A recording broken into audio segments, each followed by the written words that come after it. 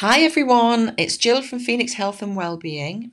And it's Alison from Phoenix Health and Wellbeing. So Alison is our counselling coordinator and we're here today to talk about some issues around stress and anxiety. Just first of all, Alison, I think it's worth saying that stress is the body's physical response to an external stimulus. That's correct. Yes, it is. So your stress response is really designed to get you out of tricky situations, and it's a response that's been with us since the dawn of human beings. So your stress response basically releases various hormones that alter functions in your body to give you the maximum chance of survival if you've got to fight for your life or run for your life or hide for your life. It's about survival. But stress and anxiety are two terms which can be used sometimes interchangeably. Yes. But I'm not sure they really are interchangeable. No, with stress, it's a mental and physical symptom that we get. And in that can eventually go once whatever it's causing you, that stress has left. But with anxiety, it's around when we have an experience that we don't like or we find quite distressing, that in simple terms really is imprinted in our brain.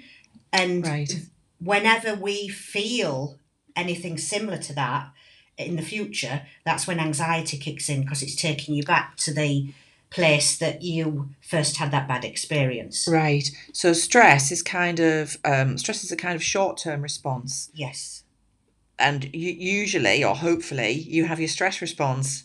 The stimulus goes away. Yeah. And you return to normal balance in terms of hormones. Correct. But anxiety can be a continuation of stress. Yes, it can be persistent. Right. So you would still get your stress response in terms of your hormone balance altering. Yeah. But your anxiety can be caused by something that's in the past. Correct. Yeah. Experiences that come up. It's what in the therapy terms we call triggers. So Right. It's accessing those triggers, which sometimes is very, very difficult because often it's going on unconsciously in your brain. So you're not aware. It happens before you realise it. So then the anxiety kicks in. And then from that, you start panicking because you're having anxiety and worrying where that's coming from. And as human beings, we want to know the answer. So the fact that you don't know what's causing your anxiety, yes, causes you more anxiety. Correct. Yes. So you're in a vicious circle, aren't you? Yeah. Wow. Yeah. Well, okay. So which can then lead to things like panic attacks. Yeah.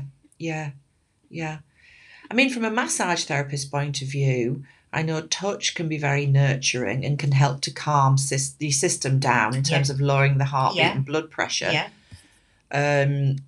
From a counselling point of view, how does counselling help to ease anxiety?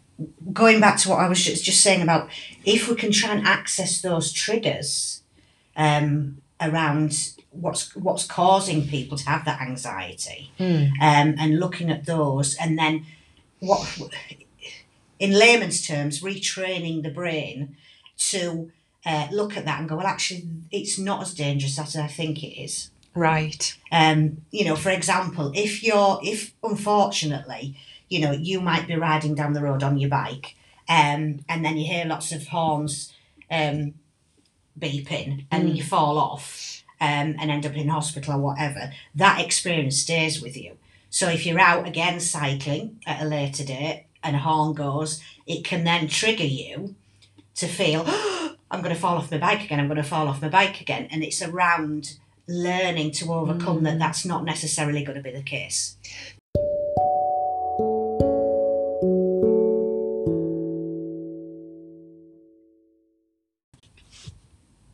So Alison, that's quite a good example really about the bike, because I had a bad bike accident last year.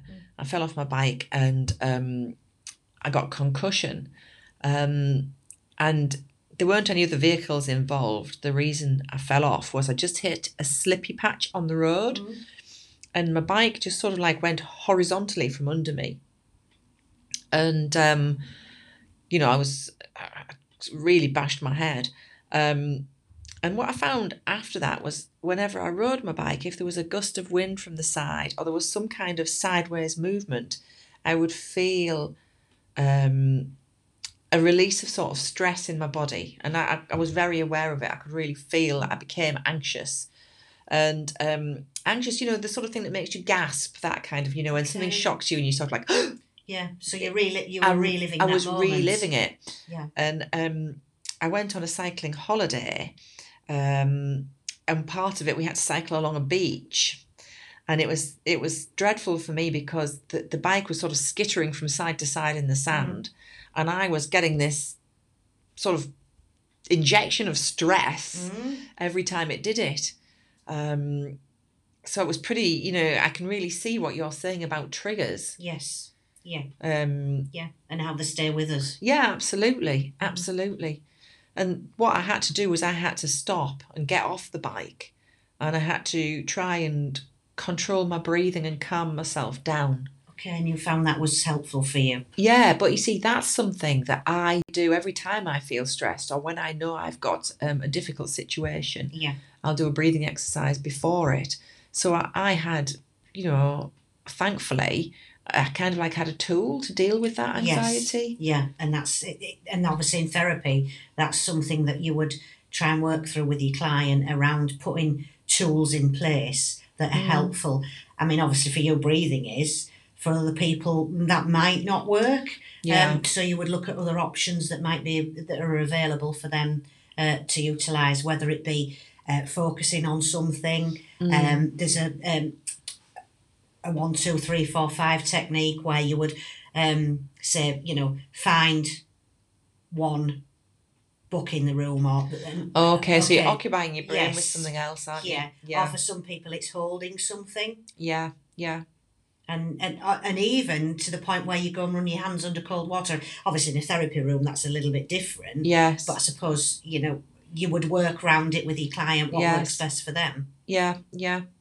So, I mean, I think in my example, it was obvious to me what the trigger was, what was causing it, because it had literally just happened. And I really was aware that every time it happened after that accident, I was really aware that was the cause. Yes, yeah. When it becomes more difficult is when clients have had experiences in the past that they're no longer are unable to access because the brain's buried it so deeply to protect them, because it's a protection thing. It's in your subconscious, and clients find that difficult to access. Oh, this is a reason why I'm doing X, Y, and Z. Yeah, I guess, I can see that, because you wouldn't even be aware of it yourself.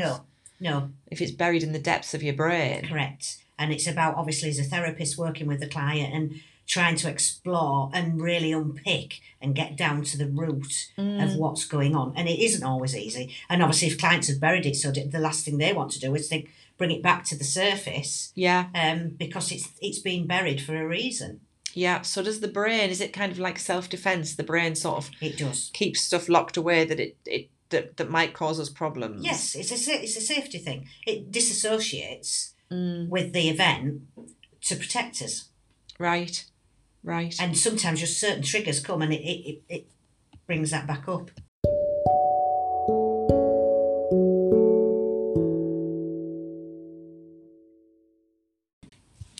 So, Jill, you were saying about for you, breathing exercises are very helpful, but it's something that you have done for quite a long time. So your brain has become used to that action that you're doing. So therefore, straight away, the signals are going, okay, I'm going to breathe now, and this is going to calm me down. I think that is exactly what happens, Alison. I think you've got to, with any of these techniques for relaxation, that are self-applied, I think you have got to do them regularly. Yes. You are trying to reprogram your brain or your stress response. Correct. Yeah. I think breathing works. It works for me. I'm very logical, and I know that it's been clinically proven that if you take deep breaths into your abdomen, you override your stress response. Yes. There's a particular gland in the brain that fires cortisol to parts of the brain when you're under stress, and breathing switches that off. Yeah. And I know it works for me because I do it time and time again.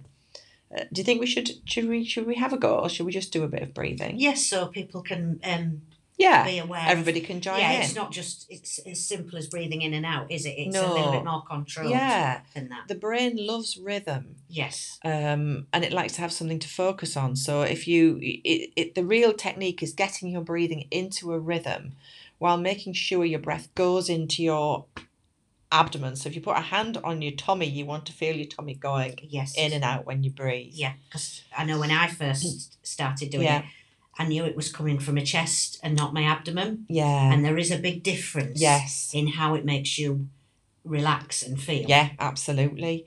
So the other thing that I do, and I think everybody needs to find their rhythm, is I breathe in for a count of 3, hold my breath for about a count of 1, and I breathe out for a count of 3. Yeah.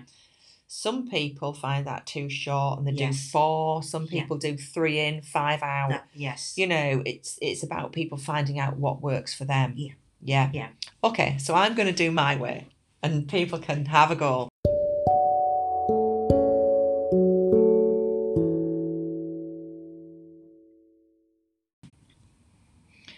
Simple breathing exercise. I'm sitting down. I've got my feet flat on the floor. I've got one hand on my tummy so that I can feel it moving when I breathe. And I'm going to take nice breaths in through my nose for a count of 3, hold my breath and breathe out for a count of 3. So here goes. In, hold, out. In, hold, out. In, hold, out. I can already feel myself starting to relax. And I think it works that quickly for me because I have practiced it. We will be exploring the issues covered in this podcast in more detail in future podcasts. So we look forward to you joining us for them. Okay. Enjoy your breathing. And so it's goodbye from me, Alison. And goodbye from me, Jill.